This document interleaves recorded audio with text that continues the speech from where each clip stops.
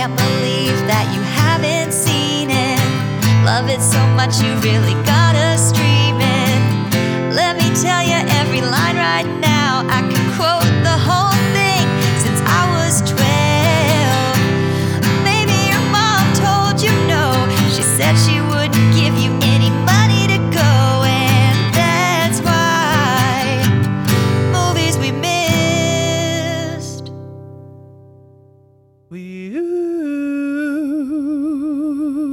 Yeah.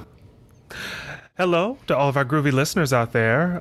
You are officially listening to Movies We Missed, or MWM in some fandom circles. I know there's been a lot of traction happening lately. So we just had our 4 millionth listener, actually, Josiah.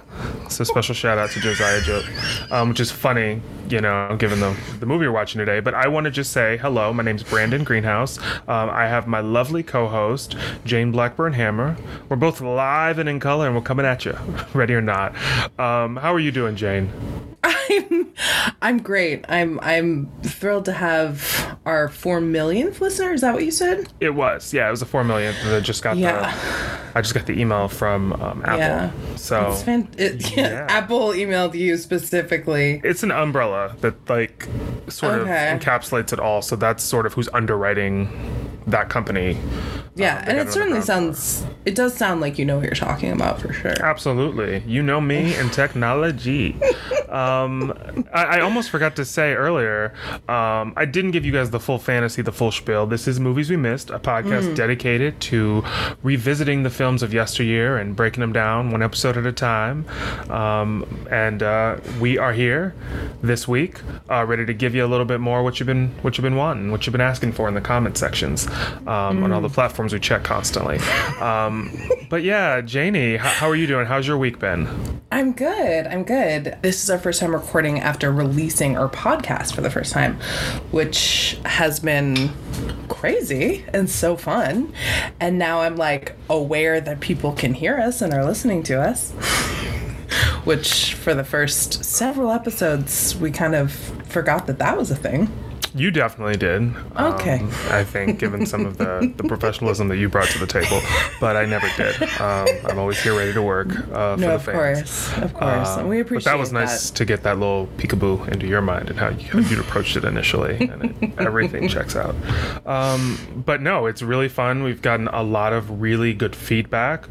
We've gotten some really wonderful fan mail.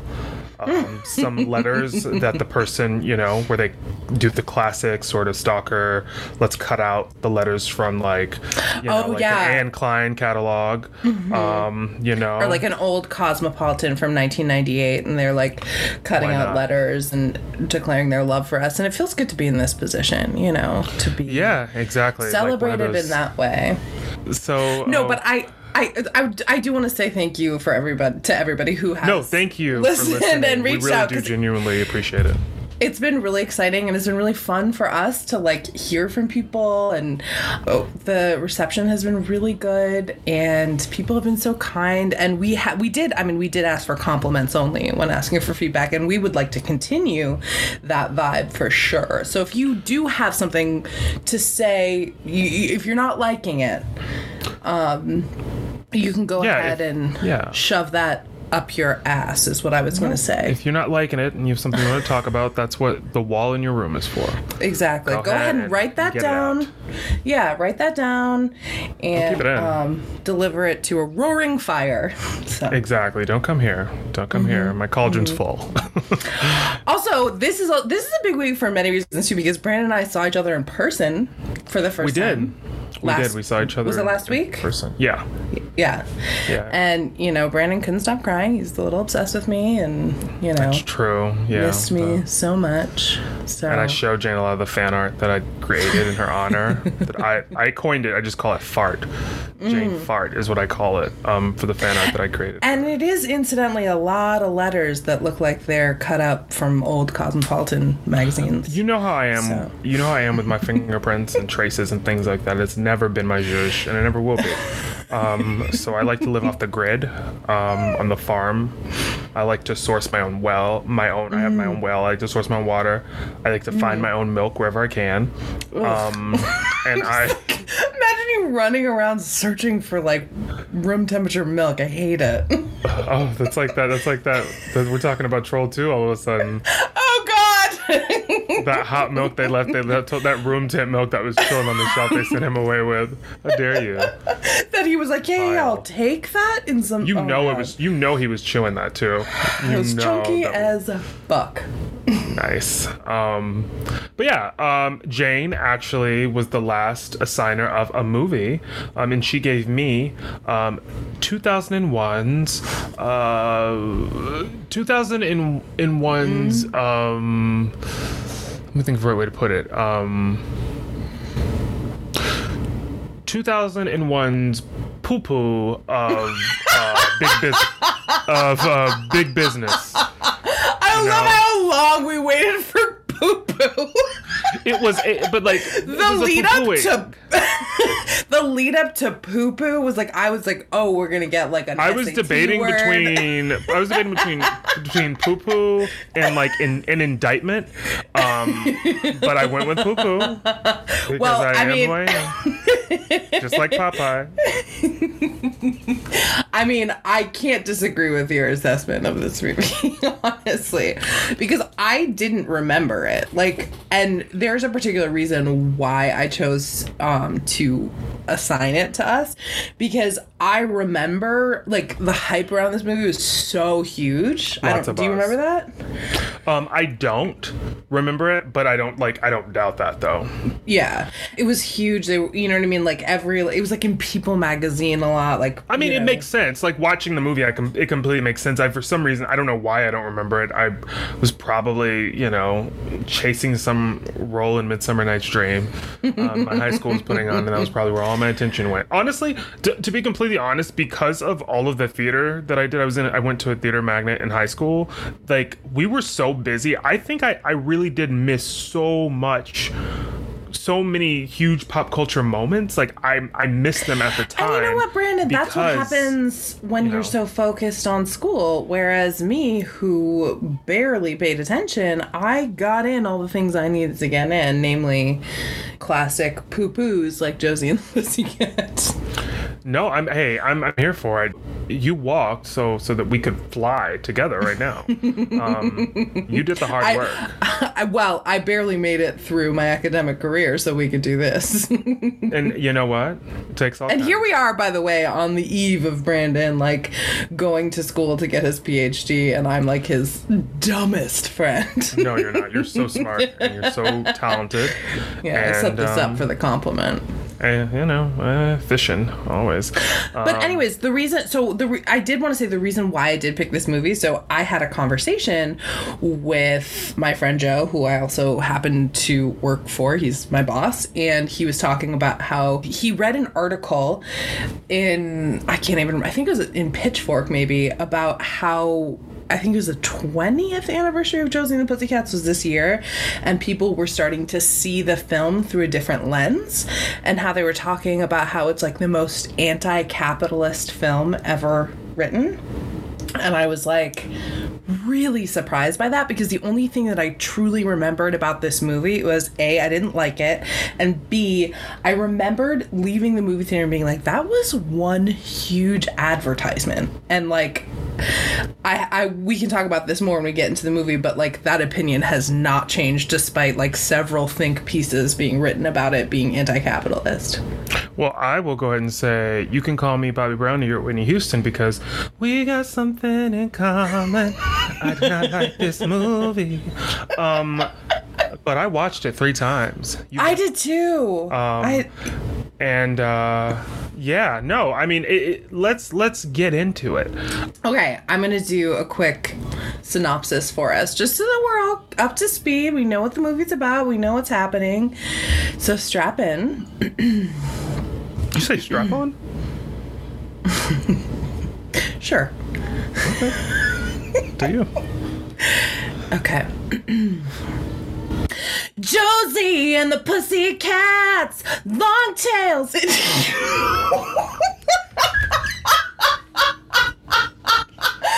couldn't get through it because of the way Brandon just looked at me. How did I look at you? I swear I wasn't I was actually thinking, "Ooh, this is really fun," and then I was thinking, Jane has a really pretty voice. Those were literally the two thoughts that I had. Oh my god! I thought you were. I'm sorry. Your face. I was love like, that. I love that in the moment that I'm actually just sort of like silently standing for you. You think that like I'm judging you, which is literally the other 99% of our friendship. I was gonna say, would you train me to be a certain way? Yeah. So no, I actually was here for it. I was like, oh, come in with that energy. But I did want to start with the soundtrack. I feel like more and more I've learned from this podcast and from feedback that I've gotten from you that I apparently have resting bitch face because I was fully invested. I was like here for it. I'm not like demonstrative, but like I was fully here for what you had and you were bringing to the table. I know you love these golden pipes. I know you do. I know, a regular Avril lame vein. No. Should I take it again? Again? Please do. And okay. Tara, don't you dare cut that. No, this is all part of the process. Okay.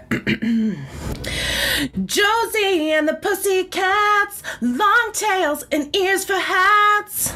Josie, Valerie, and Melody are from a sleepy town called Riverdale. They're the best of friends, roommates, former classmates, and the coolest three-piece girl band in town. Only the town of Riverdale just doesn't know it yet. They call themselves the Pussycats, and it appears that everyone around them is sipping warm milk. Because even though they rock their hardest, they're putting the townsfolk to sleep. Well, don't worry, girls, because your luck is about to change. How does one become the biggest band in the world? I'm so glad you asked. Enter Wyatt, a British record executive who almost runs them over with his car. The band is just what he's looking for, and he's ready to sign them without even hearing them play a note. As soon as they sign, they're off to the races. There's a makeover, a near essential element of any movie choice covered by this podcast, a #1 song recorded, a name change from the Pussycats to Josie and the Pussycats, and world domination, all within the span of a week. How did they do it in a mere 7 days? Meet Fiona, head of Mega Records. She appears to be an eccentric, fashionable HBIC. Turns out, she is all that, and much, much more.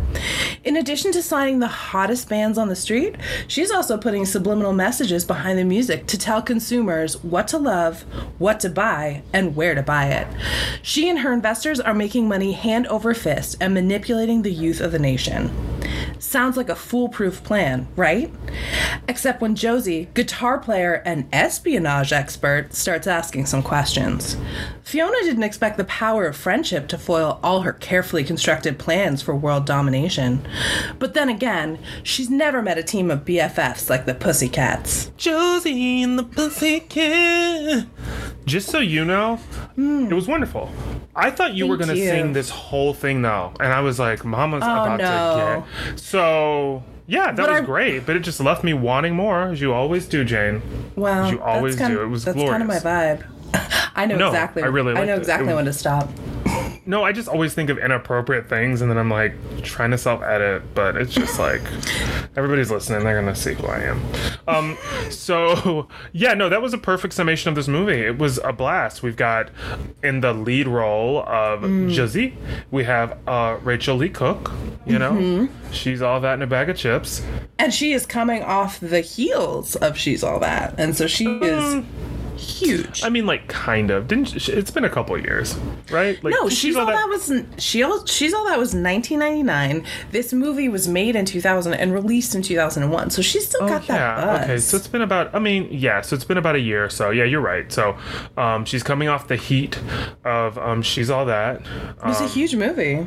It was a huge movie, and Freddie Prinze rumor has it that she was the one that they, wanted for this role, and she was really surprised actually because I don't think she thinks of herself as a musician or a singer, and so. Well, I mean, famously, she's not. But you couldn't tell from the edit job they did here. So we've got her, we've got Rosario Dawson as Valerie Brown, and then we've got Tara Reid as Melody Valentine. Yeah. Are you sure it's Tara or Tara? So I'm married to a Tara, so I haven't thought about this until now, but in my head I always call her Tara Reid. But are you going for Tara? I don't know if I'm sure. I'm sure I don't care. Okay, and that's valid. Don't ever come for me and Tara Reid again. Or Tara. Okay. I don't know. I have no idea how to pronounce it. I think I just assume it's Tara. Although I did work for a Tara at one time, and it was always really hard for me. It's like Ariel and Ariel for me. It's like, can we all just get on one page as a nation? This is too much. No, I know, it's too much. It's too tough. But yeah, it was a lot to take in. I will say that. The movie, you know, one of the first things is we've got our boy band du jour. And it is comprised of Donald Faison. Now I'm worried about pronunciation. Okay, well, I was gonna say, speaking of pronouncing a name, I thought it was Donald Faison. So You're probably right. So Faison. Donald. Has anybody ever called him Faison? Has anybody ever called him? So Of course he has. He no, I'm joking. works. How It was a dare joke. you. The joke was literally right there. I just took the joke. Donald Faison he's great. He's wonderful. No, he's he's Murray. He's the black guy in Scrubs. He's so many things. So Donald Faison. We've got Seth Green. And I didn't know this actor's name at the time, so I wrote down Franklin and Bash guy in my notes because he started in Franklin and Bash on like TNT with Mark Paul Gosselaar. Breckin Meyer.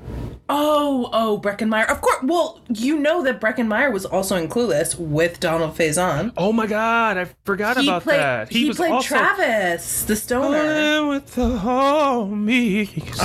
Of course, like, I do my singing thing, and then you have to, like, one up. It fell off at the end. I got some phlegm that came up my throat. But you did have, like, a run in there that put me to absolute shame. So No, I won't accept it. I won't do that. But we've got him here, and I don't know why I couldn't remember his name, but I could remember he was on Franklin and Bash with Mark Paul Gosselaar and PG. So we've got him, and then we have the other gentleman who I've never heard of or seen. who I'd never heard Before of or or since. seen before, and I was so confused because I was just thinking like, can get a fourth dude from the early like, where's Matthew Lillard? Like, Right, exactly. Well, wouldn't he be a bit long in the tooth for this? I mean, I guess they he had all done are. Friends and like I mean, not Friends, my goodness, Scream. What? When it's the opposite. The opposite. What's going on with you today? Scream was not that long ago.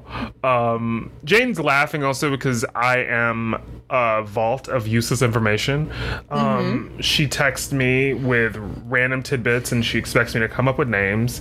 And He was very helpful this weekend, actually, when I couldn't think of an American Idol contestant's name from I don't even know what season, maybe like the 6th or the 7th or the 8th season, maybe. But it was the Heigl. It was Heigl season. I'm almost certain. okay. Sixth season. Wow. Yeah, I couldn't think of her name and I couldn't find her online. He came up with it instantly. So Yeah. Well, you called. I'm gonna answer. absolutely. But yeah, of course that's not working right now. But the point is that I'm not too shabby with useless info. So not useless info to the people's families and friends, I'm sure, of course. Yeah, they want to know. And it's useful to me. So, who Let them know, girl. exactly. Who's to say? Yeah. Who's to say? So yeah, we've got the du jour starting out with these like dubbed over vocals. I did have like half a second when I was listening to them sing in that first scene where I was like, are they laying down the vocals? And then I heard some runs in there and I was like, no, there's no way. Breckin's not bringing these notes. Who do you think Seth Green is? Seth, well, who knows? Seth may be a vocal beast, That's true. He does Seth a lot in of the voiceover. studio with like Jasmine Sullivan going like bar for bar. So yeah, we've got this band and I instantly thought of the MTV band Together, of course. Oh, of course. Because it was just giving me very I know my calculus. Which I thought was like the height of comedy when that came out. Oh yeah, I actually thought the song was low key like a bop. I was like, It was high key a bop. it's like not bad. I feel like it played on the radio. Wasn't it on the radio? How did that it's like you plus me equals us. I know my calculus. Yeah. Plus Me equals us. Something like that. It was really good. I mean, and then we had, of course, O-Town, like a real band, Liquid Yeah. Dreams, which I thought when that song came out. I loved that song. That's a filthy song for like. I cannot believe how filthy that fucking song is. And I've had long conversations about it because it's basically just about like nocturnal emissions. Yeah, it's just geysers on geysers.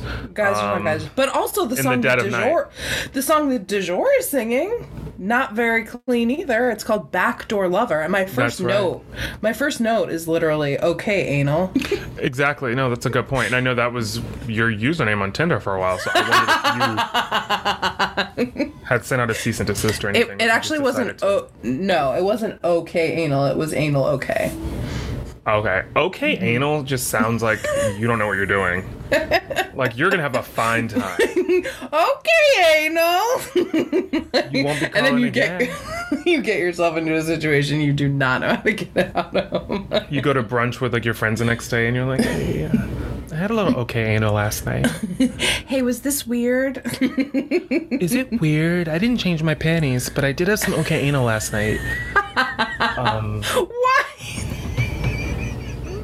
I don't even know what that means. Well, you don't start out brunch by telling your friends about like how old your underwear are. I know you do because I'm your friend. So Jane always likes to come to a table at a fancy restaurant, like a brunch moment, and just whisper like 3 days, and we all know what that means. The dragging of my name. No, I change my underwear every single day like a normal human being, and I will not let that go on the record. I thought this was a no flex zone, but apparently we've got a braggart on our hands. Get it out, girl. Jane changes her underwear apparently multiple times a day. Sometimes she's got. Sometimes if you got to, you know. Okay, all right. I don't know. We have gotten so lost. I know, you do that. So yeah, I did also like everything that everybody was wearing in this movie. I wanted to, it felt like if I was to sit in anybody's lap, I would slide right off. That's how I gauge clothing, by the way, is like lap coverage. But yeah, it was like, this is peak early aughts, late 90s, like where everything's like, I mean, I never lived this life because I was a child, but this is definitely what I saw being presented to me on award shows and red carpets and music videos was like, the shinier, the better. Get that leather out of here. Oh my God, absolutely. You got something it's with like plastic in it? And like, first of all, my furniture will be blow up and it will be plastic. No questions asked. For sure. And my clothing will be shiny and frosty. My lipstick, my eyeshadow, and my body will all be frosted. And I will wear so much body glitter that I actually can't walk into another person's home because it will ruin the value of their house because I've left so much body glitter all around. Body glitter, which is a hazard, if you have taste. And also, you know, don't forget that crimper and that flat iron, mama. I feel like I remember so many times being at like friends' houses, like before a dance or something, and like seeing one of the girls pull the crimper out and just being like, oh my God, this is about to be lit. Like, I don't know why. Like, and I looked at it and I looked at them. And I remember thinking like, this doesn't look good to me, but I know it's good because it's supposed to be great. Like, oh my God. To me, it was like the height of beauty. Oh, absolutely. Because like the thing is too, like you'd use your straightening iron and then a crimper, and it was like those two opposing things all happening in your hair. Like first you'd get it like 6 sticks straight, and then like add in like a few random crimped pieces, and it was like, first of all, I'm Britney Spears from, you know, I think she did it in like the Stronger video. I remember. Well, she really definitely did it in Crossroads in that honky tonk. Oh yes, and during this was I Love like, Rock and Roll, yeah. And I think Crossroads was 2001, right? Yeah. Yeah, so this is like the same. Yeah, it's like it was such a vibe, and people did it really hard for like a few years. Yeah, I remember also looking at my friend's hair, you know, while that was going on and thinking like, that can't be good for it, as I watched it become more and more straw-like from a distance, like Midler. But yeah, so we've got these amazing shiny outfits. I did also note fairly early on the one, the only, Alan Cumming. I did note Alan's sensible bob. with like so much gel and like pushed back behind his ears, like, and that's his hair. It was not a wig. I don't know why the choice was to like. I wonder if like he was like, I'm not cutting my hair for this, and they were like, all right, we'll work around it. But it was so weird. I'm gonna give you Sandy Frank's revenge, baby. Like, because I feel like, wait, Sandy Frank. Why do I know that name? Romy Michelle. Oh, right. Where he's like the nerdy, like billionaire. Also known as a billionaire, as far as I'm concerned. Also known as a sexy billionaire, as far as I'm concerned. You got the coin. It doesn't matter. The only difference is the bank account. Also, I want my billionaire nerdy. I don't want a dumb billionaire. Get out of here. I don't know how I made it. I don't know how I'll lose it. It's like, I do. Let me just sign some of these forms real quick. These documents. Just sign everything over to me. Yeah, real quick. I got an idea. Let's just get your Joan Hancock right here on this paper. And then I'll touch your John Hancock. No, I'm joking. It's more with my eyes closed. It's all about love for me. Of course. No, yeah, so that was really great. There's a moment towards the beginning of the movie where du jour, they're all in a plane, they're having a tussle, and they start asking too many questions. They get a hold of like a track that they shouldn't be listening to, which has some of that the brainwashing that we were talking about on it. They approach Alan Cumming, and he realizes he has to kill the band. So I don't know why this was funny as it was to me, but he says to the pilot, let's take the Chevy to the levee. Yeah. And then they jump out of the plane, and the plane crashes in quotes. That was just a really funny little moment, and that was a funny moment. And I feel like throughout this movie, Alan Cumming and spoiler alert, Parker Posey are like the comic relief that is needed. Oh, for sure. Like, it's so bad. Like, thank God that I feel like they're like very capable actors who are able to like deliver a funny line. Oh yeah, that's an understatement. Yeah, no, they're both really, really wonderful actors, and I feel like this was just a chance for them both to just like fuck around. And get paid, I'm sure, shitloads of money. A lot of money, yeah. I do want to say one thing that I noticed on the plane, which I don't know if you picked up on, but like when the boy band is like arguing with each other, Breckin Meyer is like doing this voice that like I think is like probably pretty inappropriate. Do you know what I'm talking about? No. God, all I'm thinking of is I just keep thinking of inappropriate jokes. Like, so when you say things, that's why I have a slow response. Because when you first said that, you said Breckin Meyer is doing this voice that I think is inappropriate for him, and my first thought was, is it the voice of an A-list actor? But then I was like, keep it to yourself. So anyway, what voice was he doing?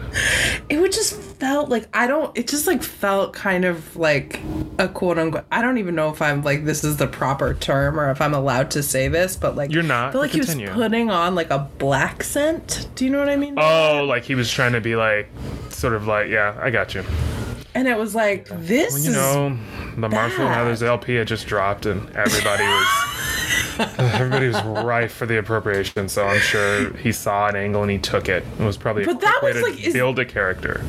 Yeah, I guess, like, I don't know, Justin Timberlake was, like, accused of a lot of, like, cultural appropriation when he was in NSYNC, so maybe it was, like, a nod always stealing stuff.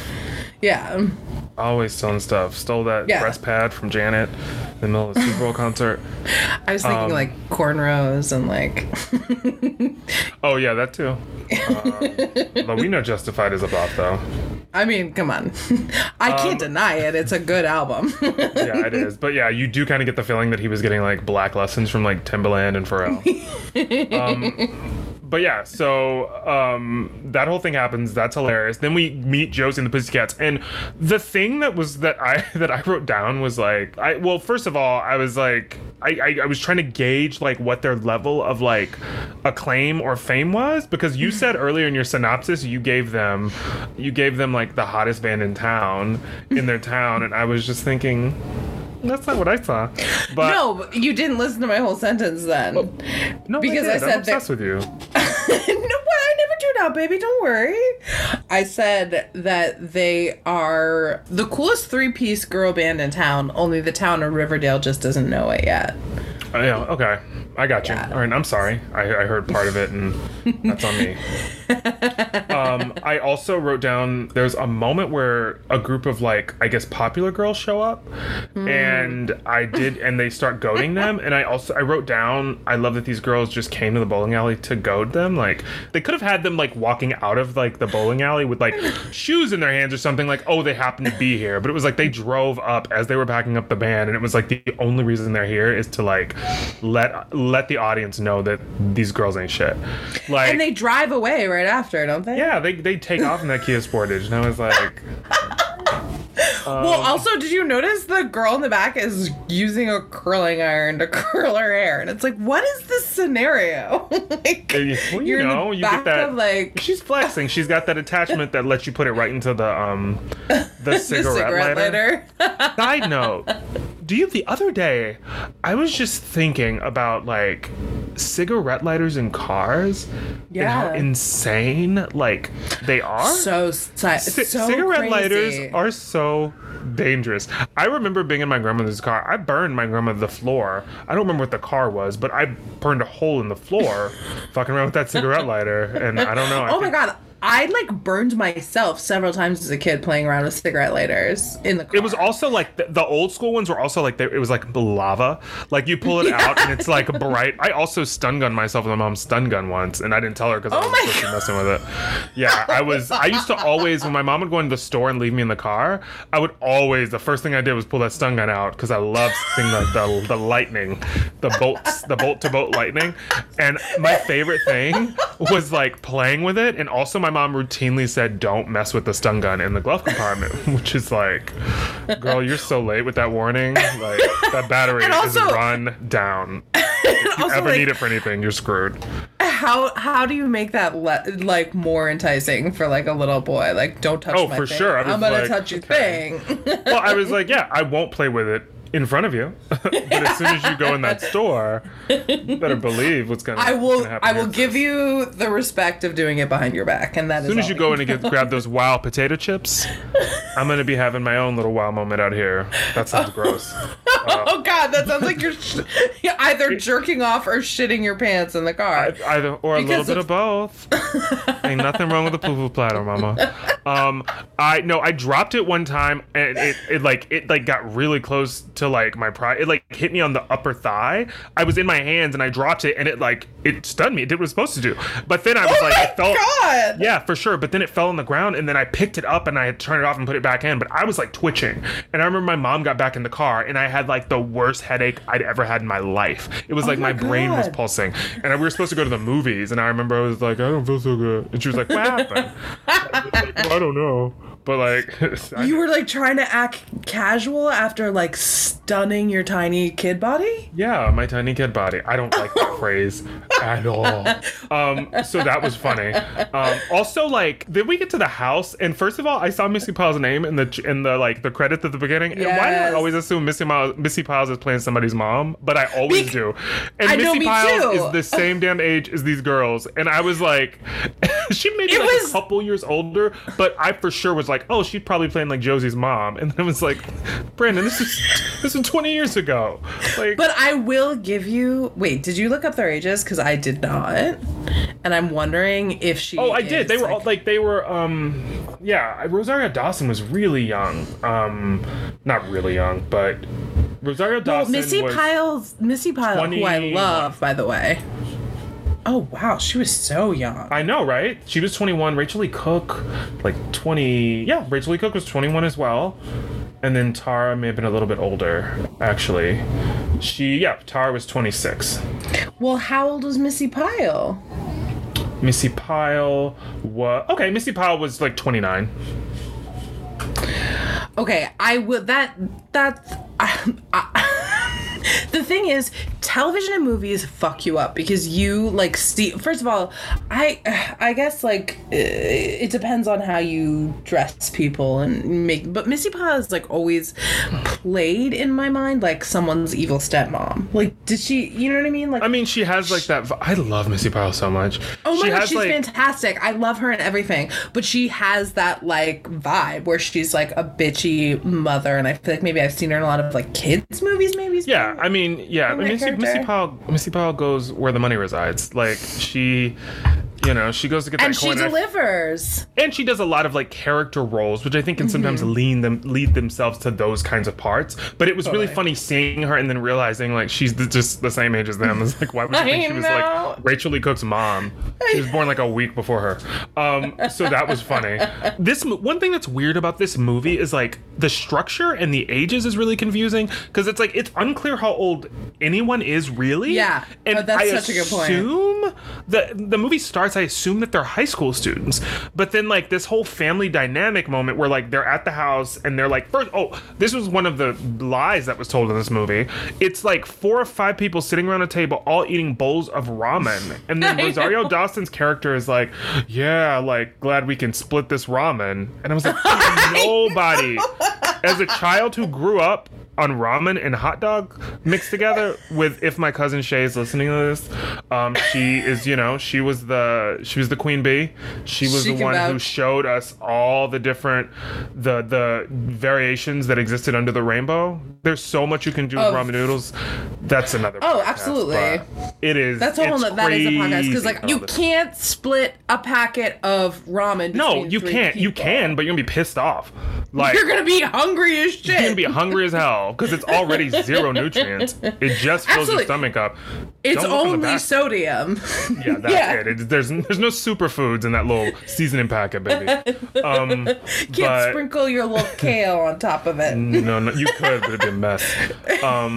But anyway, ramen's delicious. But I was just like, y'all are lying. Y'all all have. I know. Y'all all have 2 packs each in those bowls. Absolutely, and the thing is like ramen is like 10 cents. So like we can believe that you've got 10-cent per pack ramen, and you've each got your own moment happening. Exactly. I also just wrote down, I hate the aesthetic of this band. The clothing, the hair, everything. And even I kept trying to like remind myself of the time period, but I feel like even then these outfits weren't really slapping that hard. So this is like from this era where, and I guess they do it in kind of every era since like quote unquote punk rock came around. That's right. Educate them, girl. I don't know the fuck I'm talking about. But I feel like they like a lot of like bands that don't fall into like a totally pop category. They're like pop punk or whatever. They like slap on like all the things that they can find that were like trendy within that punk world or whatever, but like make it more like mainstream and like you buy it all at Hot Topic or wherever. I was gonna ask you. So it's like completely inauthentic. I was gonna ask you, do you think that like they had Rachel Lee Cook walk through a Hot Topic and then one of the PAs was like behind a shelf and just pushed it on her and whatever was like fell on her body, they were like, good, we're gonna go shoot now. Yes, like, yes, because there was so much happening with these outfits. I did write down with every character in this movie, it was like 2001 fucking threw up on them. Like nobody could just be wearing pants and a t-shirt. It was like you had to be wearing 12,000 accessories, and it's like and they all have to be like the trendiest thing you've ever seen in your life for that time period, obviously. And it's like people don't wear that many fucking things at one time, but people who dress movies or like costume designers or whatever like sometimes do that, and it's like it's too much. It's like a 50-year-old telling all these kids what's hip. Yeah, exactly. And I say that as a grown-ass person who I have no idea. I don't know what the trends are. I didn't even know what the trends are when the trends were happening. I was always like, I feel like I was always the kid who was like 4 trends behind. And when people were wearing the thing that was new and hip, I was always like at the lunch table kind of wondering to myself if this was a complete like hit or like, I don't know. and then when it showed up at like Marshall's dressed for less, like 2 years later, then I was like grabbing like their leftovers and everybody's like, it's over. Take the puka shell necklace off. I was like, no. I took a bath today. I didn't just spray Lucky on my armpits. Let's have fun. Not with you.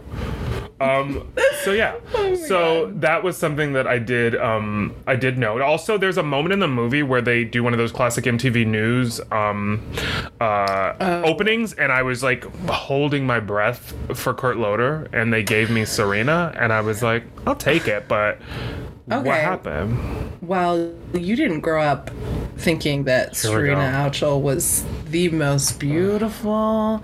No, she's a very beautiful woman. Yeah, for sure. So gorgeous, but I thought she was like for me like the perfect combination of like really sexy and smart, and like she had like short curly hair. She had like, but she was like a true journalist, because she did like, I remember, I think she like did the first MTV True Life, and she was like hosting it, and so she was like an actual journalist, and I think it was like heroin addicts or something like that, and like so she was like hot and smart, but like also worked at MTV, so she was really cool. I was obsessed with her. I thought she was so fucking cool. So yeah, I thought that the After DuJour Dies, I really loved the commemorative box set. I thought that was super classy, because you got to get it out there before the bodies are cold. Yeah. Especially with, the record label is the ones behind it. So I thought that was a really cute moment. I also classic. Wrote down and that classy. I also wrote down that Tara Reid is almost like prohibitively stupid.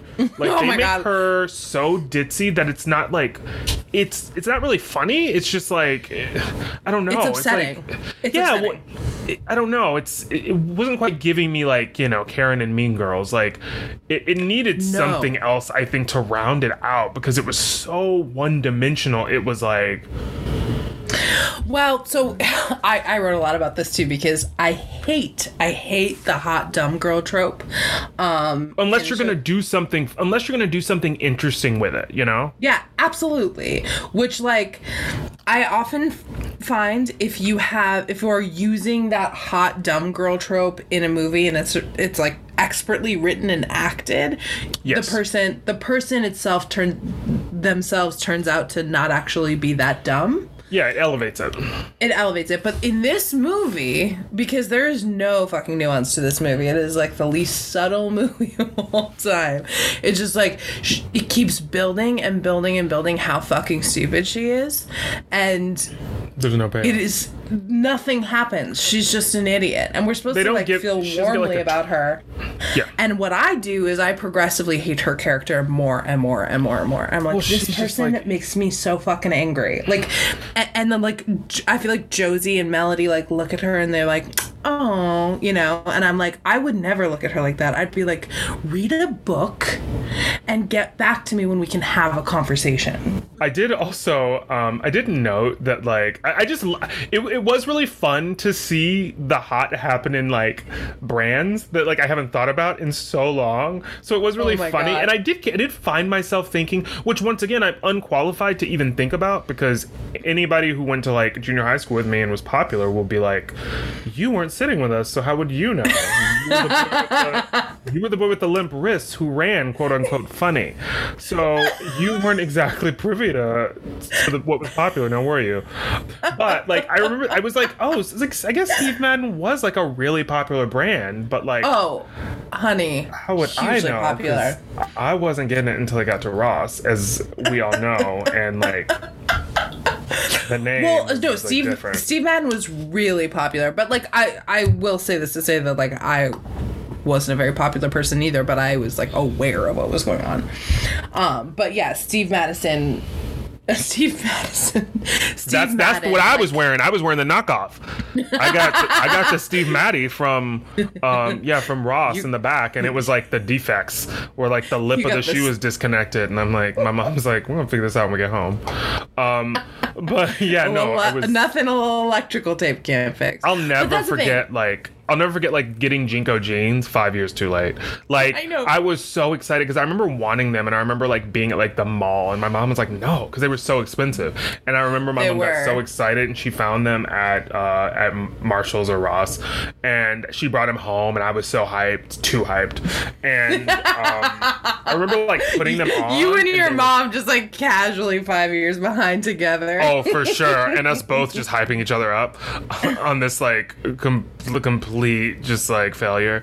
And I remember wearing them to school, and it was like, I was like, oh, they're gonna be fucking gagging. And like, not only did they not gag, they didn't care or notice me. But I remember wearing them, and I remember they were because you just have to take what you get, and they were like 2 sizes too big. So I remember like the belt that I wore with them, but JNCOs were supposed to be a little bit big, but they were just too big. They were prohibitively large. But that didn't slow me down. And I was like, I'm gonna give the kids what they want. It's like what they want is you not in the room, boo-boo.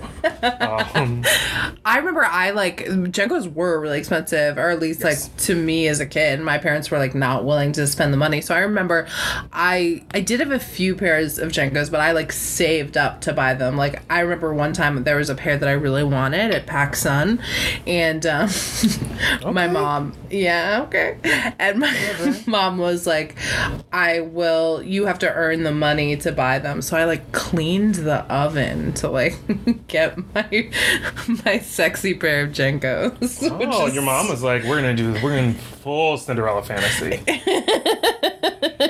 And instead of glass slippers and a gorgeous gown, I'm walking out in pants so fucking large they should be illegal.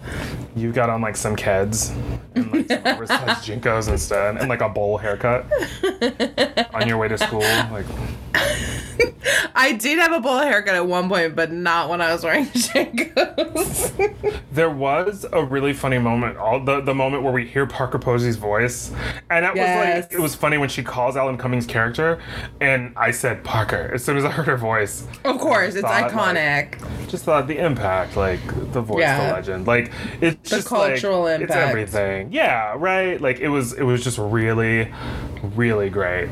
And yeah, this movie also just overall made me feel old, by the way, because I found myself being like, oh yeah, that. There's the scene, there's the record store scene when they're like at like the Sam Goody equivalent. Yeah. And I was always at Sam Goody's growing up, just listening to whole albums at those little like stands where you have to stand in front of them. Of course, yeah. No intention of buying anything. Pockets without any money in them. Of course, just broke like, as fuck. Being a kid is just being broke. I remember there was a big HMV in Harvard Square, and I used to go there all the time and like just like either like listen to albums that I'd like already heard on those like sampler things, but like I didn't have access to them because I couldn't buy them, or just like look at the albums that I wanted and knew I couldn't pay for them. Just go and check in on them. Yeah. So good though. So good. It was so nice to hold it in your hand though when you got it. Spend the $15. Open up the booklet. Read all the credits. Oh my God, read the book. I used to read the booklets from front to back over and over and over again. I used to fantasize about like reading the thank yous and like my name being in the thank yous.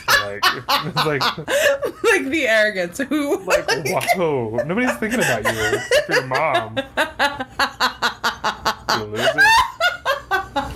But it was like, I remember like reading like the Destiny's Child like thank you liner notes for the writings on the wall and like looking for my name. They forgot my name. It was like, insane. Like, what are you talking about? None of this makes sense.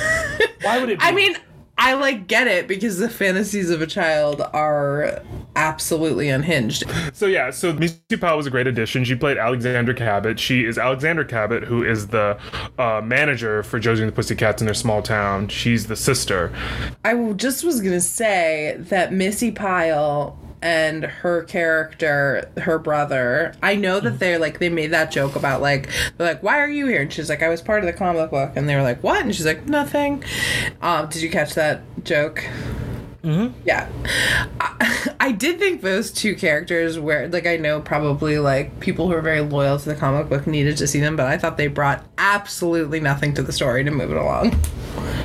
Yeah, it was. Yeah, I was gonna bring that up. That was my note, but fuck my comments. I'm sorry. So, no, that actually wasn't my note. My note was about that, though. My note was about that moment and about one of the things that I enjoyed about the movie was sort of like the self-awareness of it all and like the cheekiness at times and like throwaway lines like that. I thought they brought like a sort of like, I don't know, like a charm. Like a charm to it. It was so aware of what it was that, yes. you know. Although I think it was more, I think it was aware of what it was, but I felt at times like it still thought a little bit highly of itself at the same time. If that makes sense. Yeah. Like, I don't you do think know it what was- you are, but you're a little bit worse than you think you are. Like that kind of thing. Like you're sort of clued in, but not fully. Yeah, which is also, that's what Jane used to say to me before I go on like a blind date. There's also, there's the infamous like friendship promise that has to exist in any movie where there's going to be some sort of rift down the line. You look at the camera and you just say, it's me and them or bust. Like we're going to ride or die together. Nothing's going to get between us. And if it does get between us, it's not going to happen in the next 30 minutes. And Until it very does. that. Until it does. Until that's seen in the script. Nothing's going to come between us. But when it does, Exactly. And it could honey, bye. when those lines show up in my script with my character's name next to them, I'm saying them out loud, baby. I'm saying them I out will loud. be saying them. You will be on the receiving end of them. And that, my friends, is how the movie business works. Absolutely. You think I'm giving up these perks? You think I'm giving up? You think I'm giving up any of this? I'm giving up those coupons to Sizzler? No. I've got a good thing going. Yeah, so then there's a makeover montage, which you brought up earlier. The makeover montage is a necessary part of any sort of like teen fantasy moment for a movie. And it was used, okay, here, not great. But they look exactly the same. They look exactly the same. I also love that, like, clearly they didn't know what to do, which was a recurring theme in this movie with Rosario Dawson's character. So, like, when Thank Tara you. Reid and Rachel Lee Cook are, like, getting their hair done, it looks like, I don't know, it just looks like somebody just, like, grabbed some of those plastic curlers and, like, threw them in Rosario Dawson's hair. And it's like, we're fully waiting on them to do not a damn thing, because they barely do anything in white people's hair. But it was just, like, the moment that they put them in, it was just like, what you think gonna happen? Well, I hope y'all aren't charging her the same. It was not lost on me that Rosario Dawson in this movie, the only black woman, was done dirty in terms of hair and costume. Her makeup was okay, but her costumes were the worst. Like I wrote that down too. I said were all the these worst costumes are of the horrible, worst. but they did Rosario the dirtiest. They absolutely did. And okay, so I do have something to say about the makeover sequence. So, and this kind of goes into what I was saying in the beginning about how this, like, people are like, oh, this is a movie about anti-capitalism or whatever. But, like, literally in every fucking frame of this movie, there is a product. And it's a real product. Like, I remember in the makeover sequence, they're using all this, it's Revlon streetwear is the makeup line, and I remember that was a huge makeup line because it was like sort of gritty and cool, but it was affordable. So it was sort of like, for all the makeup heads out there, it was sort of like an affordable Urban Decay, which was also very cool, and had those very strong metallics and those, sort of more, strong eyeliner and like smoky eye and, that sort of rocker chick look. And that's what they were using. And I remember seeing that, like, in every magazine that I looked at when I was a kid, there was an advertisement for Revlon streetwear makeup. I had several of their products. Did you buy them, or did you steal them from the store? Hey, no, answer. What happened? Did the microphone cut out, Mama? You want me to repeat the question? Mom, go ahead and turn off the podcast real quick. Yes, I lifted some of them from CVS. Okay. If anybody's looking for I had to. FBI, DA. I'm not proud of it, but I'm telling the truth. So seeing that there reminded me that, like, people are now talking about how this movie is very anti-capitalist, and the thing is that, like, they're trying to show us that, like, we should all be free thinkers and we shouldn't be, just like mindless consumers or whatever. And I looked into it, and apparently none of the none of the companies paid to be in the movie. All the advertising was free, but it was still being advertised to everybody who was watching the movie. So they're doing the thing in the movie that they're saying you shouldn't be doing. So I don't understand how people are coming to that conclusion now 20 years later. And I would love to hear from our audience if people have a different take on it, because I'm really trying to wrap my head around that. It doesn't make sense to me, and I've read a few pieces about it, and I still think that it doesn't make any sense. So I don't know. What's your take on that, Bran? I mean, I guess I kind of feel... You weren't listening. I was listening. How fucking dare you? No, I was listening. I think... Well, no. Okay, so here's what just happened. Just so we're clear, you didn't catch me in anything, bitch. What happened was I was looking up, because you just fucking mentioned the thing about them not paying for ad sponsorship. So I was looking up to, like, support you. I'm looking up information regarding the box office budget and how much the movie made at the box office. I was going to take us into a new area of conversation, but you're too busy trying to clock me for our fucking listeners. How fucking dare you? Yeah, I heard you. Urban Decay. It was a moment. Lots of pastels. It was edgy. It was funky. But I get what you're saying. I sort of get both sides of it. The thing that this brought up for me, though, while you were rambling on, was it made me think about. I guess, like, who this movie was for, which I think is one of the other problems with it, because it's like, if your goal is to, like, talk about things like that, I don't really necessarily feel like this is like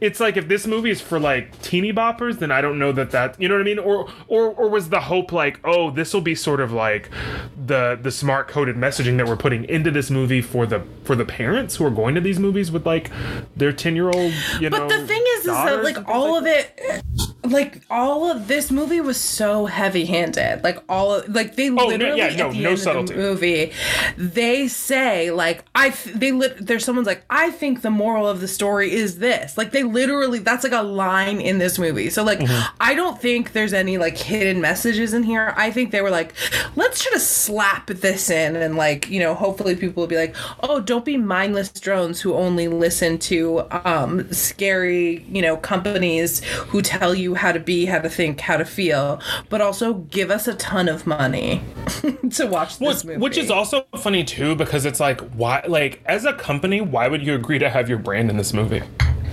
Because it's free. Literally, it's free advertising. No, I know it's free advertising, but it's just funny given what the movie is about. Like, right. That's what I'm saying is like, that's why it can't possibly be about what it says it's about, because it's not. It's a fake cause. You know what I mean? But for sure. But I'm just saying, like, as like the head of branding for Target, if they come to me and they say, we're doing this movie and we're sort of like sticking our, I mean, I know they didn't phrase it this way, but we're sticking our nose up at, like, you know, our capitalist society, then I would have, like, I guess once again you're weighing the risk because and rewards.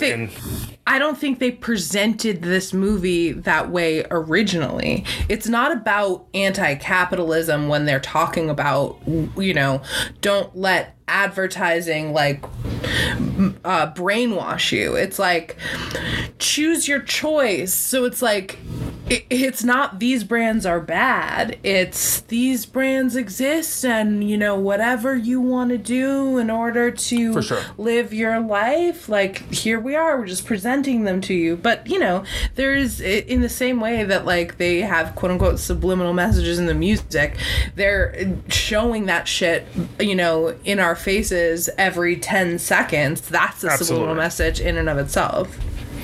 Yeah, I mean, it probably also just leads to this movie becoming like a watered down version of what it probably set out to be. Yeah, maybe it was set out to be this, and then they just like lost control over it, and it's just like if this was truly an anti-capitalist movie, then this movie would have been free at the box office. You know what I mean? That's really what it comes down to.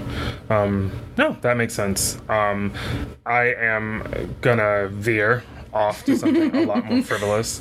Yeah, no, this is a good transition. Because the second thing that I made the note about Rosario's horrible wardrobe, which we were talking about earlier. I also didn't know if it was because Rosario Dawson is so beautiful that they were like trying to like make her look frumpy. I felt like they were trying to do things to make, although it didn't work. I mean, she's still It didn't stunning. work. Well, I don't think they were trying. I think I certainly don't like to comment on other people's bodies, and this isn't like a negative thing about Rosario at all. I think she's one of the most beautiful people in the fucking world. But I do notice that, you know, the other two girls are like super, super, super like stick thin, and that was sort of the look in 2001. And so a lot of clothes are made for bodies like that. And Rosario Dawson doesn't have that same body. She, you know, is more curvy, and as a person with enormous breasts, I can relate to that because a lot of those clothes back then Here we go, never Jen. fit me properly, and like Talk about your huge breasts more for everybody. actually, I'd like to call them yabos if we can, for the record. Well, then can I say Gazuga? You absolutely cannot.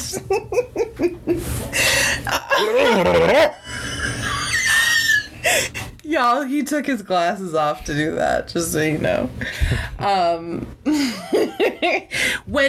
So like I remember like having big breasts in 2001, as which I still do. And Jane's like the been clothing, stacked. Jane's been stacked like some hot pancakes for 2 decades. Get into it.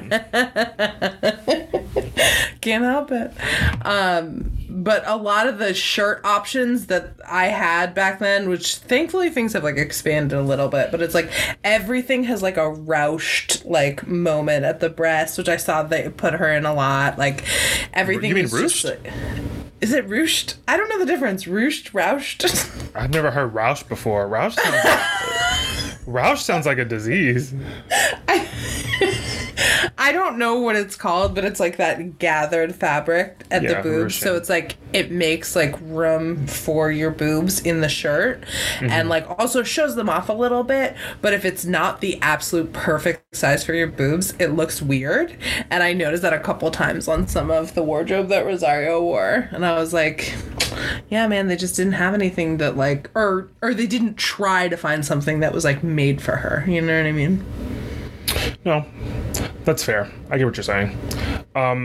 Yeah, I feel like that probably was just somebody who didn't really know how to like. I mean, not that it. I mean, let's call it like. I mean, not like Tara Reid and Rachel Lee Cook looked amazing. No, but it was just some. One of my main problems, honestly, too, was with the color palette that they put her in. They kept her in like these sort of muted tones a lot of the movie, which Rosario? I also was. Which I was they also put a her, little like, bit like. Glittery brown at one Yeah. point. It's like, who Yeah. wears like glittery brown? Like, what a fucking horrible Which choice. is also, we mentioned this earlier, but that was my stripper name for a number of years. And Jane knows that. And to be fair, I don't know if you're necessarily able to really call yourself a stripper. You didn't make any money doing it. That's not true. It was a free service. If I had a ruble for every time a wily, sweaty gentleman came into the club and just chucked sixpences at me, then I would have a satchel that was Full of frocks. overflowing, and emotionally I'd be sixpence none the richer, but all the wiser, you know? Kiss me. Yes. Beneath the milky twilight. Which was Jane's stripper's name. So we came full circle there Milky as well. Twilight? It was hot. Yeah. Actually, Milky Jane Twilight mostly is did a like really good stripper name. it is. Jane mostly did spoken word, which a lot of people weren't here for, but you know. I think it was liked good. It was good. It was like, I mean, I think do it you was want me to- distracting. Do you want me to give them an example of some of your stuff? Yeah. It was Sure, go something, ahead, you'd get Brandon. something like, Hickory dickory dock. White man, put away your cock. That's like that's one of Milky's famous lines. But it was a lot of really good stuff like that. It was. I did well. You got paid in snaps. Which I always thought was cool. Hickory dickory dock, white man, put away your cock. Put that on my tombstone immediately. Done, girl. And you know, that reminds me, I need to pay up on that insurance policy I have on you. I'm getting I have put in my time, and I will be rewarded approprially. You have put in your time. Hope Jay doesn't pull a Nancy Drew and try and figure out anything afterwards. Brandon just bought a $5 million home the day that we put Jane on the ground. What's going on over there? And also, Eugene Levy is in the movie, and it's so wild to me seeing Eugene Levy in movies from this era, because Eugene Levy has one of the most insane glow-ups. I have the same note. Ever. It's so funny. Why does Eugene Levy look 20 years older in this movie than he does now? Like, because I don't know if I don't think Eugene Levy wears, like, you know, a suit that's not custom now. Well, it's so funny. But I think Dan would show up and be like, those years are over, boo-boo. Well, it's funny because in this movie, he's wearing the classic Canadian tuxedo. Mm-hmm. Jean on jean on jean. Denim on denim on denim. I kind of feel like Denim on Denim is a really good, like, stripper name or drag name. Ooh, I kind of like it for... I'm trying to decide. I don't know. Maybe I'm wrong. Maybe that's not a good Denim on Denim. I don't know. Something about it. I like a single denim, but replace the I with a Y for a stripper name. Oh, okay, Denim. that could work. Or maybe like a name like Damon on Denim, or Devlin on Denim. You know what that's giving me? Damon on Denim is giving me like British, like, you know, Newcastle upon Tyne or whatever vibes. Damon on Denim is giving me like a kind of like actually like an edgy like clothing brand.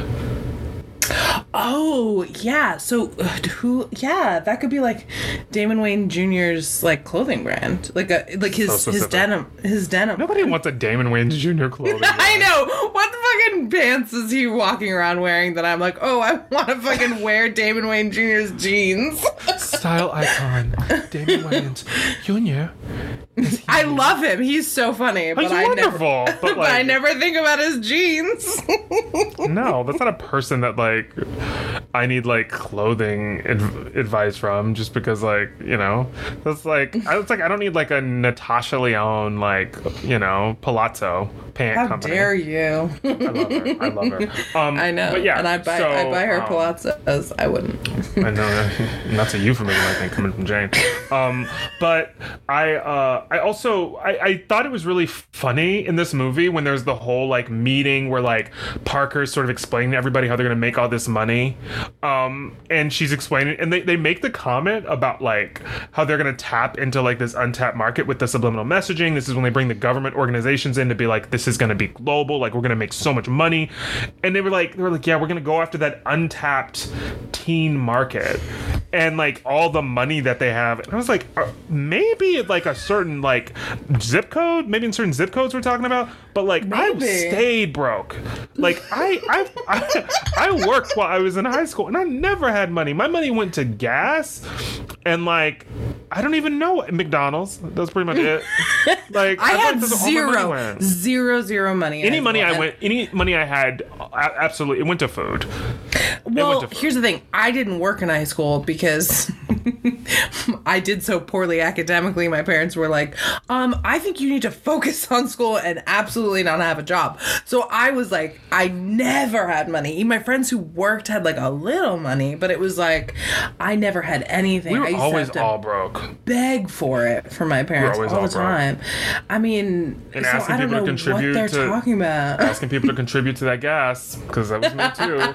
Hey, mama, you've been getting a lot of rides home. Yeah, throw down a 5. Love to see a couple washies. Washies? Is that like George Washington's? You know it ain't Benjamin's. I remember pulling up to the gas station like right by my parents' house and be like, can you just put in 5? Absolutely. So embarrassed about asking for $5 worth of gas. I'd love to see a couple Trumans if you got any.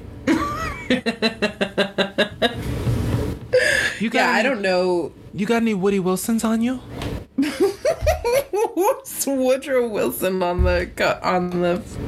He's not. He's not, is he? Okay.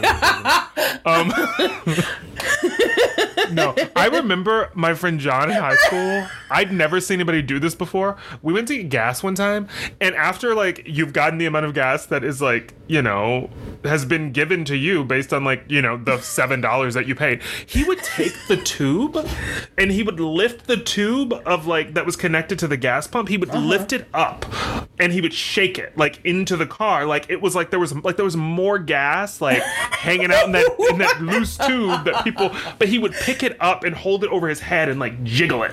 And I remember being Did that work? No. But I remember thinking like now, I'm like, oh, that's a good. It was so much work.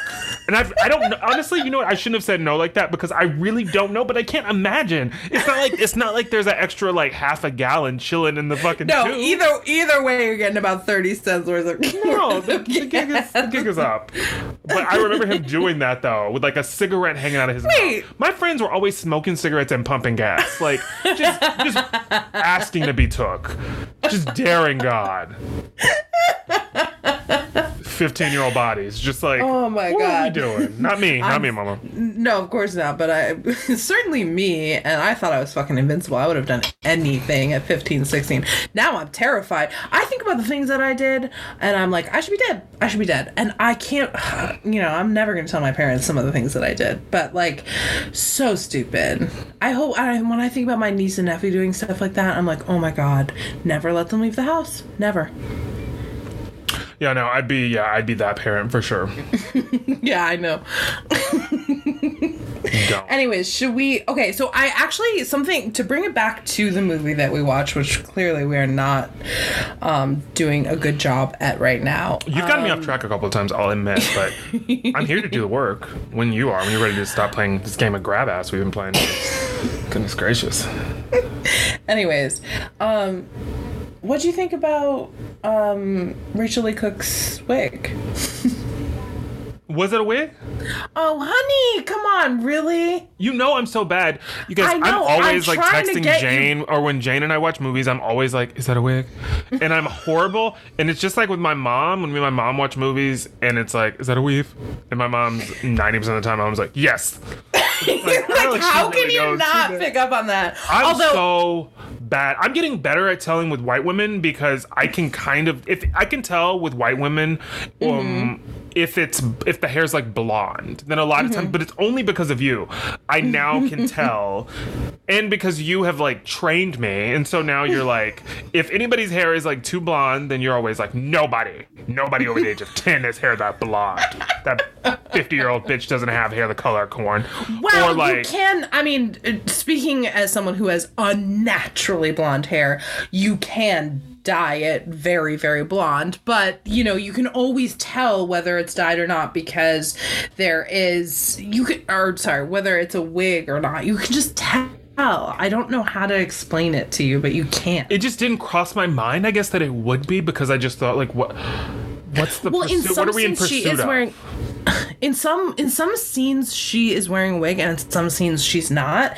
And I'm wondering, like, interesting. Did they have to go back and reshoot things, and her hair was different? That's probably what it was. Either that, or her hair started breaking or something. Although honestly, her hair color is like, it's like a red. It's not like anything like crazy. So it's like, I don't know if like it would have been a situation, you know, like Mila Jovovich in, you know, The Fifth Element, where I want to talk about why we felt like in the early 2000s, late 90s, early 2000s, like why we really felt the need for everyone's hair to stick out so aggressively. Like everyone like had that like, that like Meg Ryan look where it's like so PC and like sticky outy, and then like all the men or people who had short hair had like really spiky hair. Like, why was that the vibe? Why did people want hair that looked like it would hurt you if you touched it? I actually kind of do know this. As you know, I'm a formidable historian, and I've done a lot of research. I've looked at the sacred books. I've gone and I've looked at the ancient hieroglyphics on the walls of caves, tombs. So I know that the deal that we made with the gods to let the world continue, as a lot of you may remember, there was Y2K, WHY2K was how it was written out often. But that year the world was supposed to implode on itself at the moment that it turned 2000 on January the 1st. Many of us were in the bomb shelters. We remember some of us were in the front lines.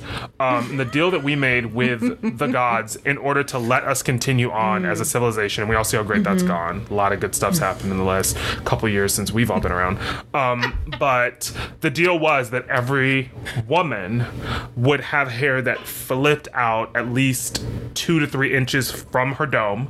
Multiple flips was desired. You have to have layers of flips. Layers of flips. Flip on flip on flip. That was the deal that we made, and we had to pay our penance. And we did that in the early aughts was really when we had to pay the piper, so to speak. We did. And I'm glad that's over, but I'm also terrified of what's to come because fashion is cyclical. And we are already approaching some of these themes. I've already, some of the things that people wore in this movie, I've seen people wear, 17-year-old girls wearing. And I'm like, oh my God, what's happening? One thing I'm living for that's coming back in a big way is this, the feathered hair that's coming back, 70s. I get caught up watching those videos of women on IG, just videos of women literally feathering their hair, and the most satisfying part of the video is the last 30 seconds after you've done that, when they flip the hair forward and they flip it back, and the pros do it 10 times, damn it. They flip it forward, they flip it back, and it's a bounty. It really is. And it's just a fully satisfying moment for me as a person who has hair down to my butt crack. Really long, thick, beautiful hair for my scalp. So I love seeing it because I'm like, it's mesmerizing to watch. Also because I'm a person who, I love hair, but I'm really bad at doing my own hair. And so I never do anything to my own hair unless someone else is doing it. And so I love watching those videos where it's I just am I feel like I'm stoned just sitting there watching people do their hair for hours on And you Instagram. have been before, because sometimes I'll lace your stuff that you're because I like to see you with your edge off. What do you lace me with, Bran? I don't know. What are they? I'm not from here, so I don't know how to pronounce it. Crack, I think, is what they call it. Yeah, so that's something that cocaine, crack, anything like that. That's usually a name that I'll put on it. You put those in my beverage. Is that what you're saying? Yeah, okay. For sure.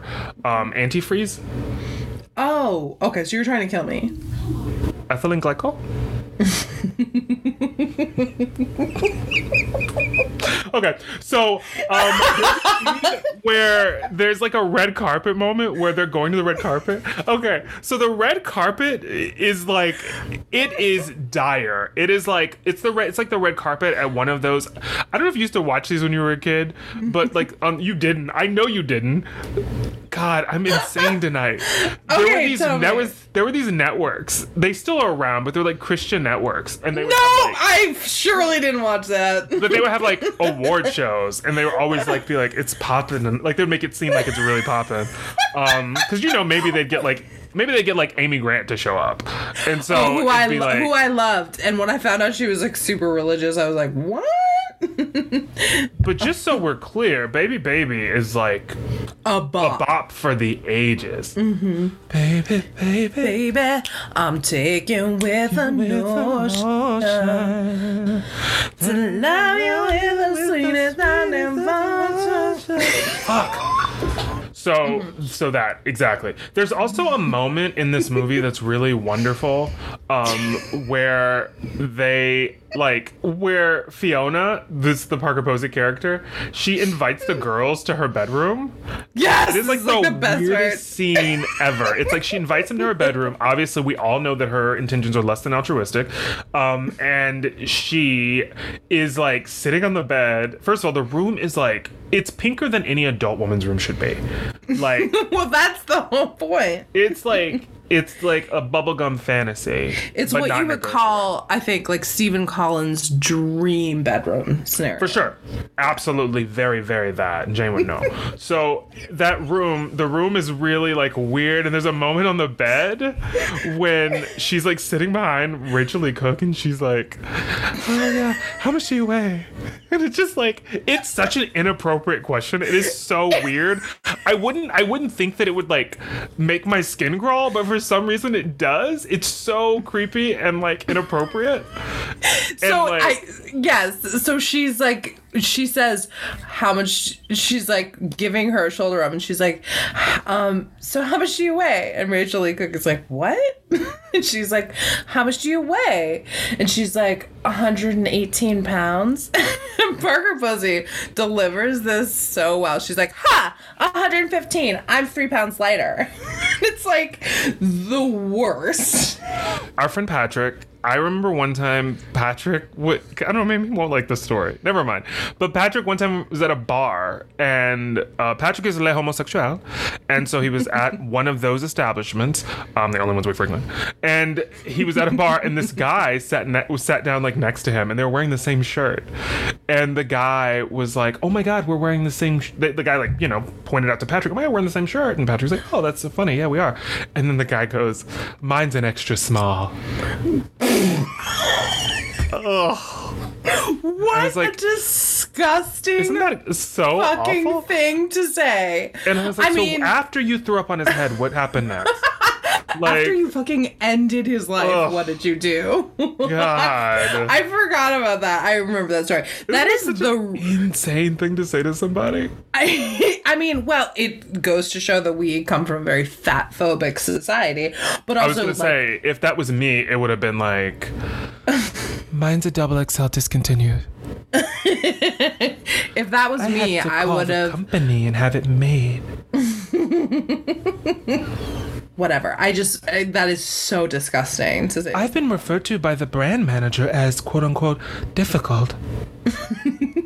So that, and then of course, the thing that we have to talk about next is it's the elephant in the room, mama. Okay, Carson Daly and Tara Reid in this shit! movie together, giving us full early aughts fantasy. The thing about Carson Daly is I forget how many famous people Carson Daly dated while he was hosting TRL. And Who did he date? well, it was her. It was Jennifer Love Hewitt. It was you remember Jennifer Love Hewitt and Carson Daly? I'm just remembering that. I They guess were like so. they were like a couple. There, I don't know why those are the only two. Carson Daly. Oh my God. Is that who she wrote Bare Naked about?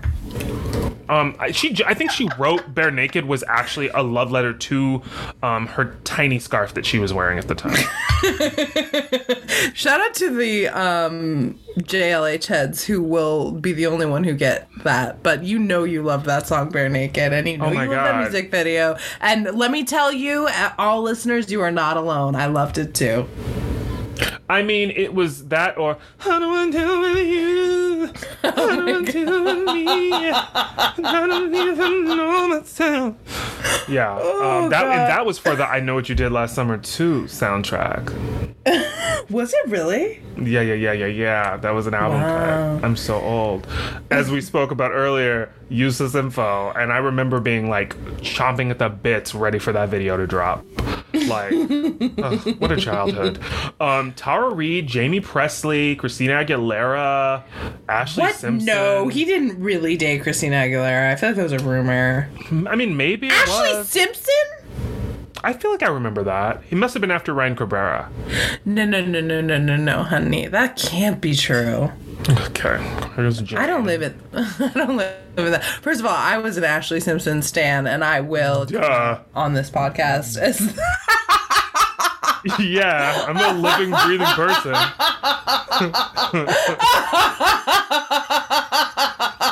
oh my god. Have you heard the autobiography album? Yeah, I listened to it recently. It's still good. That's a good album. That's a good album.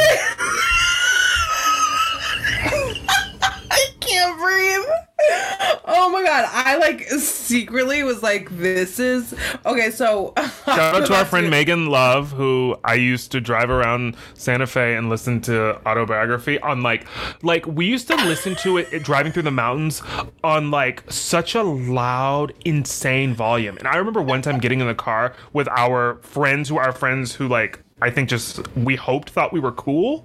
And I remember getting in the car and one time, and the last time we were in the car was us driving around listening to, and she started the car and it was La La was like blasting from the speakers. And Megan like looked at me and we both were like, oh, what's going on with this radio? This isn't working. What happened to Modest Mouse? This isn't it. Trying to like hide the truth. That was okay. So me and my friend Allie, shout out to Allie, we loved that album, but we knew enough to know that it was like embarrassing. And so we were like sitting, I remember, she's gonna kill me. We were like sitting on her back porch, like listening to this album, being like, this is so good. This is so deep. Like everything Ashley's saying is like hitting my soul. And then us being like, we have to promise we never tell anybody about this because this is so embarrassing. And then you told our 4 million listeners. And then I got a podcast and I'm saying it to everybody. We want everybody to know. We stand autobiography. And there were a couple of cute ones after that too, but that was really her jagged little pill. I mean, and me and my friend James have been talking about it like recently within quarantine. Like we absolutely have revived our love for that album. Oh my god, yes. Shout out. So Carson Daly has his cameo, which is honestly more than a cameo. It's a whole ass part. It's a whole part, and I think this is where he and Tara Reid met. I think you may be right. Yeah, they have like a whole like fight scene together where Carson Daly like tries to like. They were actually I think engaged around this time too. I forgot they were engaged. But I forgot about that too. Yeah, they were. Like, serious. But they were a real deal couple. And then it's like Bizarro Carson, and he's trying to kill her because he works for like the conglomerate that's like trying to take over the world, and they're trying to get rid of like Tara Reid, Melody, and Valerie, the Rosario Dawson and Tara Reid character. And the thing that bothered me about getting Melody and Valerie to TRL is that like Alan Cumming is like, oh, you guys are going to tape TRL, like Carson wants to get to know the Pussycats, and it's at night, and I was like, TRL doesn't film at night, you should already be suspicious. But isn't that like a line in the movie? Doesn't somebody say that? Like, it's nighttime. Do they? Doesn't film at night. I feel like maybe somebody said that, but I could be making that up as well. Maybe they did and I missed it. Or maybe they did and I internalized it as my own commentary on the movie. But I don't think that I did. I think, I'm just trying to save myself. Yeah, no, you're stupid. And then also, there's a moment later on where the whole thing is, they're trying to take over Josie's brain. They're using the same sort of they're using the records and the music to send the subliminal messages to her that she's the star, she doesn't need these other people, and she's listening to the music. And then there's a moment where she the girls come in and tell her about how they were almost killed by Carson Daly and Ari Spears, which is a phrase I'm sure many young women from the early 2000s have uttered. And they run in the room and they start telling them like, oh my god, like, we were almost killed, and she's not hearing it, and she's just sort of like, oh, I don't care about any of that, I'm the star of the group, and blah blah blah, you guys are been hanging on my coattails for too long, and they're hurt and whatever. But obviously this is a brainwashed version of Josie, because of the stuff she's been listening to. Later on in the movie, there's a quick little montage moment where she's walking around the town and the city, and she's listening to the subliminal messaging in the song. She falls and her headphones fly off. And when her headphones fly off, it's like her brain's clear for a second. And she sort of starts to put the pieces together and like, oh my god, it must be what I'm listening to that's making me think this way. And I thought back to the scene right before this when she confronts them and she's not wearing the headphones. She's just sitting on the couch. Yeah, because she's been brainwashed. But then later on, like a scene later, the headphones fall off and she's able to cry. Okay. This is funny that you bring this up because I actually thought about this too. And I talked about it with our friend Laura, who I watched the movie with for the third fucking time. And it's not the headphones being knocked off that bring her back to life. It is, or not back to life, but like back to like, or bring her out of her brainwashing. It's the fucking, if you'll notice, her bus pass falls out of her purse, and it's the picture of the three girls. And when they were on the plane earlier, they were like looking at their bus passes, and we were like, okay, well, clearly that's going to come into play later. They're like, we're the only people in Riverdale who are allowed to have three people on their picture for their bus pass, which, like, I don't know how it works in small towns, but I've never had to take a photograph for my, you know, transit card, but I guess that's the vibe in Riverdale. So it's seeing a picture of her and Melody and Valerie that rips her out of the brainwashing, apparently. That's what I think. And then there's a moment where she confronts Fiona, and she confronts Wyatt, Alan Carr's character. And then like Fiona has like, she reveals herself to be like this like, I guess, less than version of herself. She's got like a speech impediment that's like really heavy. Which and is like fake. yeah, of course. It's like this insane speech impediment. And then Alan Cumming has like this like old man's body or something. Like it's like, yeah, it's like real. It's like it's actually sending like a really shitty message. Oh, of course. Because it's like, oh, these quote unquote unattractive people like are doing all this world domination because they are mad at the people who are mean to them for being unattractive, I guess. And so they're like trying to take over the world now. But then they went to school together? And they didn't notice the entire time that they've been literally working together to take over the world, that they're classmates from school. An absolutely unhinged version of events. Like, I can't imagine that happening. Yeah, and then the secret government, the secret government organization, and it's like, it's a whole moment. There's also a moment earlier in the movie where Parker Posey sort of has her meeting with like the heads of like, you know, the Pentagon and all of these like, you know, like very powerful organizations. And the FBI, you know, I think the FBI, everybody's there. They have this moment though where she's talking to one of them, and then like the guy like turns to walk away. She's like, yeah. She's like, yeah, it's gonna be exactly like that. And then she says something like, until I take you down. And then he's like, excuse me? Oh yeah. Oh no, nothing. And it's just like, it's a really funny bit. It's like one of the few bits in this movie that is actually funny, like that actually made me laugh. But Dave also pointed out that part of the reason why that bit worked was because it was Parker Posey. Like, exactly. The only funny moments are due to Alan Cumming and Parker Posey because they are really good comedic actors. They're gems. They really are. Yeah. But yeah. And in the end, you know, the group figures it out. They figure out that the brainwashing's been happening, and they stand in their truth, and they say, we're going to do this, and we're going to do it our way, authentically, lip syncing over these vocals that were pre-recorded by other people. Actually, stage. I do want to talk about who's the singer. Yeah, no, please do. Fifi Dobson, right? No.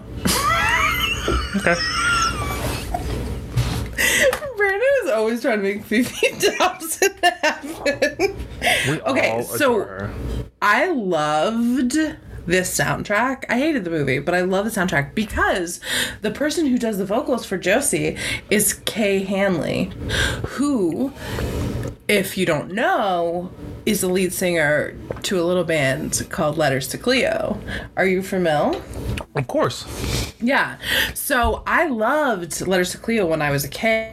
They're a Boston band, and like they were just, I don't know how I discovered them, but their first two albums I loved, and like I actually still listen to those albums. They're so good. I love the sound of her voice. And so when I found out that she was doing the vocals for Josie and the Pussycats when this movie came out, I bought the soundtrack and I listened to it all the time, but I didn't like the movie at all. I just loved her voice. So that's like why I feel like kind of connected to this movie, even though like I didn't really like it.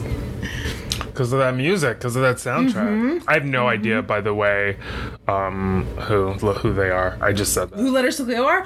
Okay, so for people who don't know, This is what I'm they're... No, educate me. Okay, so also, if you're a fan of Parks and Rec, like, they kind of had a little resurgence because there's an episode where Ben Wyatt is wearing a Letters to Cleo shirt. Oh.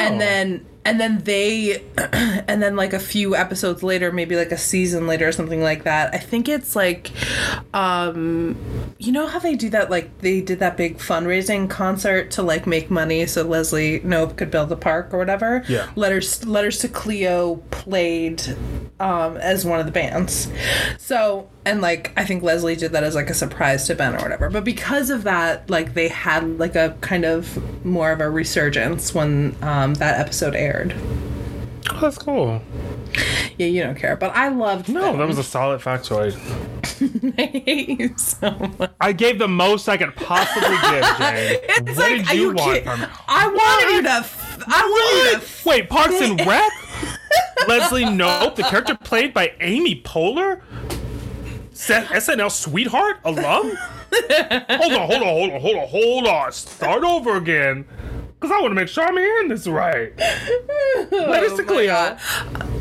Apparently, Adam for Brandon, Scott. it's a bitch shit. Excuse me. Amy Poehler. You were Together? Okay, I'm done. I'm sorry. I love you. I don't know who they are, but I will apparently they're good. I will send you. No, that. I believe would you. Like them. Like, no, I know. believe you. I'm I know. not questioning that. I know I probably would. Yeah. No, that is interesting. Yeah. I vaguely remember the Letters to Cleo shirt. I don't really remember the Parks concert, but this conversation has made me was a few realize years how ago. often I lie about knowing things that I don't know. Which And is- like. Oh, my husband learned- does it also, by the way, all the time. He's always lying about some shit he knows. And then I confront him and I'm like, you don't know who that is.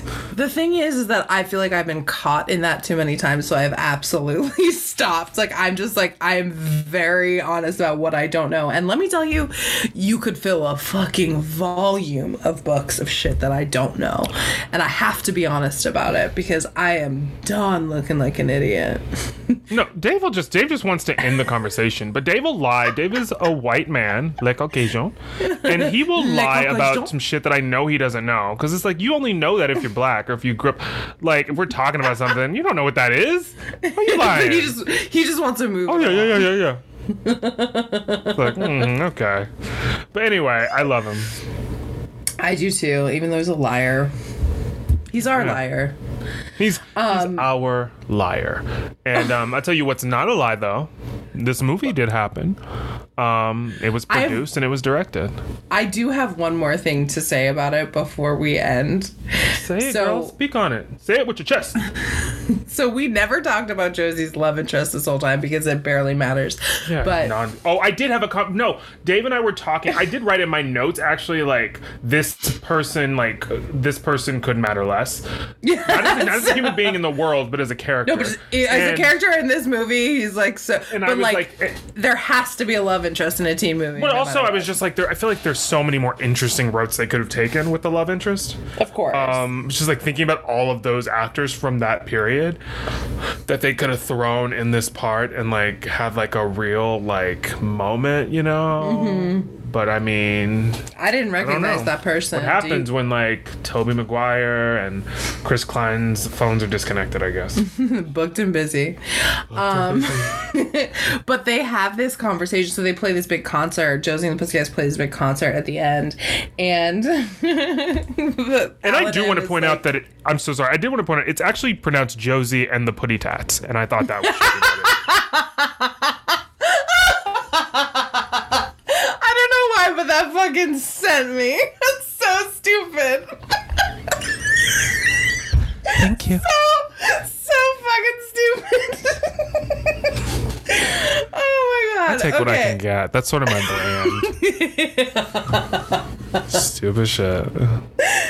Dumb ass shit, but it worked for me. But anyways, so at the end, at the concert, Alan M like starts to crowd surf and like starts yelling her name, and it's like she sees him and they have this conversation, declare their love for each other, and then he crowd surfs to the front and like goes to the stage and they kiss, and it's a big romantic moment or whatever. And you're like, oh yeah, I forgot about that guy. But the thing that like kills me about this is like, it's a huge stadium show. Like, she never would have been able to hear him or see him. And they're having this whole conversation back and forth. And like, it was annoyingly unbelievable at the end of a very annoying movie. My question here is that we ask, did you enjoy the movie? No. Would you watch it again if someone was... Oh, no. Okay. Well, okay, let me... No, that's not true. It was cute, and it was a fun throwback to, like, a specific time period. I probably wouldn't watch it again. Like, if it was on television, I wouldn't watch it, no. I'd probably see if I could find... Yeah. If I could rustle up an SVU rerun, that's probably... that's going to take precedence. Yeah, which is the same thing, I think... That is the same answer I think you'd get from Rachel Lee Cook or Rosario Dawson as well. All right, well, that's fair. I feel the same way. But it was fun to revisit, and it's fun to avoid talking about this movie with you because we barely touched on it. But I think we touched on the important points. We touched on what we touched on. Okay, so are you going to tell me what's going on next week? Yeah, it's time for you to find out what you're going to be watching next week. Mm-hmm. Mommy, get ready to... I'm literally changing the movie this second. Oh my god. I've never done this before. I don't even know where this movie just popped into my head. I swear to God, on my mother's life, I'm not making this up. Like, I'm literally changing it. And this other movie wasn't even in the list of movies I was thinking about. But Mama, it's happening. It must be happening for a reason. Okay. Jamie, you're going to be watching Encino Man. Oh my god.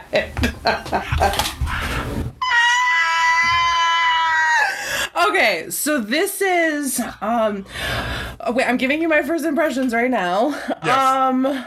Okay, so I know I'm trying to remember who the main guy is. It's like a hot 80s guy, right?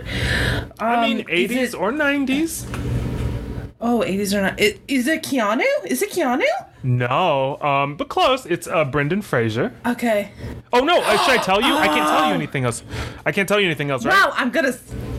Okay, no, you can't... Okay, so now I know it's just Brendan your Fraser. First impressions. I already gave you too much, but do you know anything else? Brendan Fraser, and I know, like, he's like a caveman or something, right? You can't tell me! I'm so excited. I'm really excited about this. What year do you think this came out? What year do I think this came out? 1992 is the first one that hit my brain.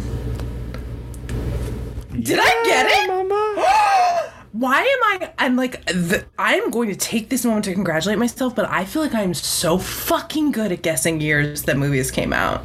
You're okay. And that is a really niche skill, but I'm going to celebrate me because I need to take these moments where I can, you know? And I can't celebrate you because I know you. I think we're going to have a lot of fun. I can't wait. I'm really excited. I feel like we're going to have a lot to talk about with that one, too. I think so, too. This has been too much fun, maybe. Yeah. But I loved it. And this was a really fun episode. And I hope that everybody enjoyed it. This was a really fun episode. Yeah, thanks for listening, and we will see you next week. We love you. Love you guys. Bye. Bye.